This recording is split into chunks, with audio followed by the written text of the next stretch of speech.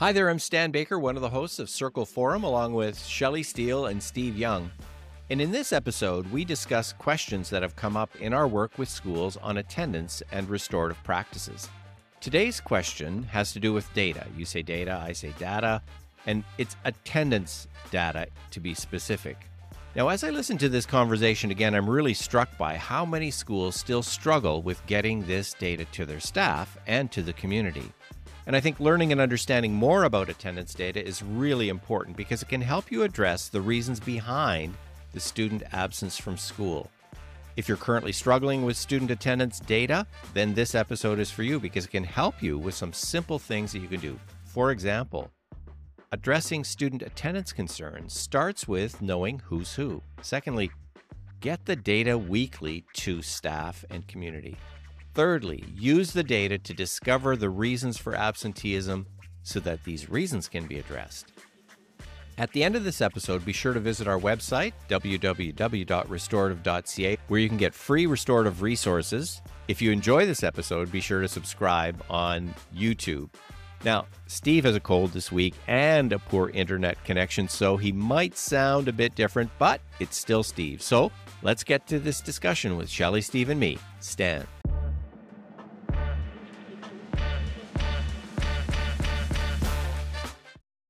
Attendance and data, it's a complicated issue, and we've been talking to a lot of schools that just don't seem to have a handle on attendance data, where to find it, what to do with it. What are some things we can do with attendance data? Apart from finding the data, and you're right, some schools have a difficult time finding the data they want. Generally, we can get an overview of which kids have been away and how many days, but that doesn't tell us a really big picture of that child. It gives us an overall picture of a class or a school. And so where do people find the data they actually want, which is, what are the reasons for that attendance? What are the reasons for those absences? And then, of course, the next question, what do we do about all that? But it's how do you dig down in the data to get to the real story? And because until you really understand why a child is away habitually, you really can't come up with solutions or approaches to deal with that. I agree. You've got to figure out, before you even ask for the data, you need to figure out what exactly you're looking for. So in a high school that I worked in, we ran it once a week. We wanted to know any students that missed 3 or more classes that week. So you can set your parameters, but you're very clear on what your parameters are to start. Then you get some data and then you start to filter it through. Okay, I know he was off 3 classes this week or more because he broke his leg. So then you can start to discard some pieces there. But you need to be clear on what you're asking for from the data. Because, yeah, we can run school-wide, board-wide data on attendance, but that may not give us even a starting place. I think it helps to first just ask the question about, are you interested in looking at attendance data? Because it is such a big problem that you may not want to face how big a problem it is. And so it feels, and this may not be the case, but it feels like I'm just not going to deal with attendance data because it's such a big problem. There's so many kids that are absent. Besides, I'm dealing with the kids that are here, and that's already enough of a concern. How can I be concerned with kids that aren't here? And so I love the idea then of, first of all, asking the question, getting it weekly. There's already a big start. And what you said, Shelley, setting the parameters. What else can we do with the data? I always looked at attendance as a principle, looking at attendance and dealing with attendance and habitual absenteeism as very similar to EQAO. To improve an EQAO, I was in a lot of schools where EQAO was a struggle for us. It was a long process, and you'd look at, and teachers would be demoralized. And we're never going to be a top school. We're never going to get 90% of kids at level 3 or 4. So why even try?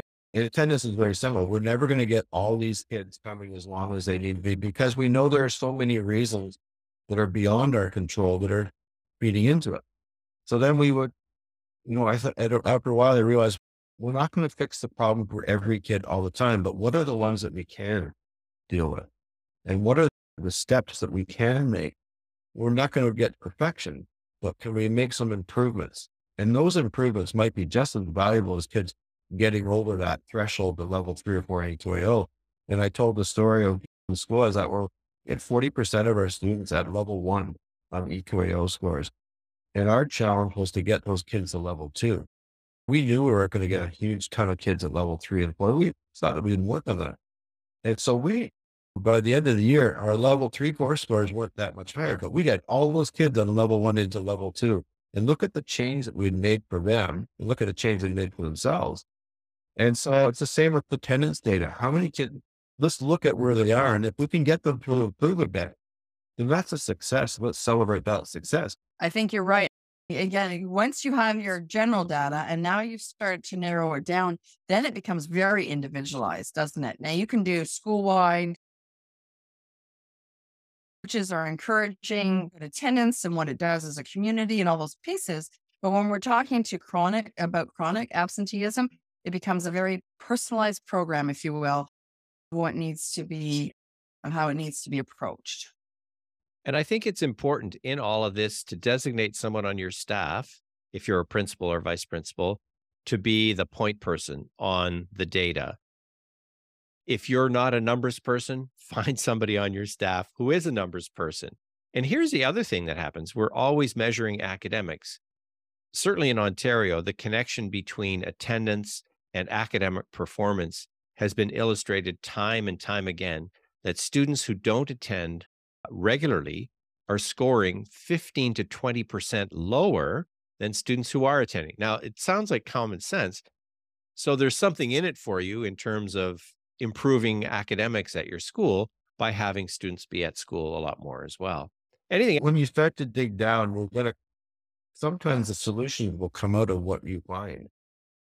And by that, sometimes it's just a simple transportation issue for some children. Oh, the solution is there. We need to figure out some transportation. Maybe this child's at the end of the bus run and they're getting forgotten. So when you really dig down and start asking, then you have to actually talk to kids and look at each individual and find out what is it.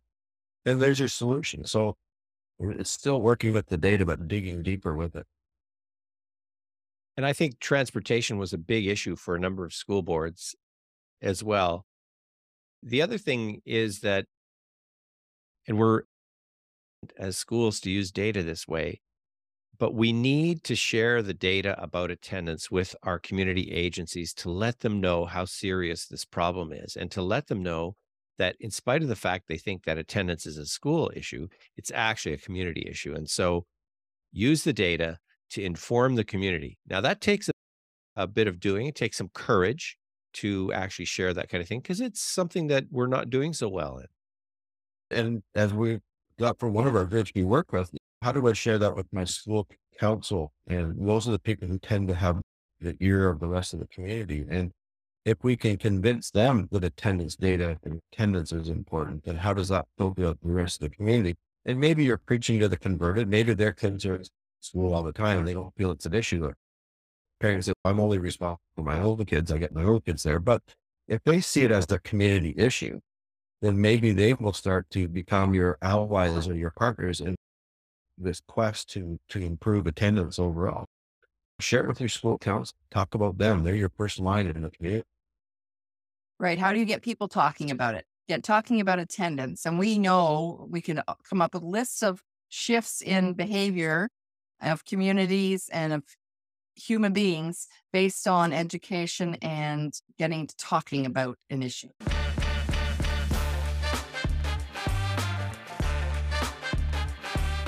Students who aren't attending school regularly can easily be overlooked because they're not there. They're not at school, and schools are already busy places with the students who are there. And no one likes to share the data that doesn't look good about students who aren't at school. And guess what? Our student attendance data often doesn't look very good at all.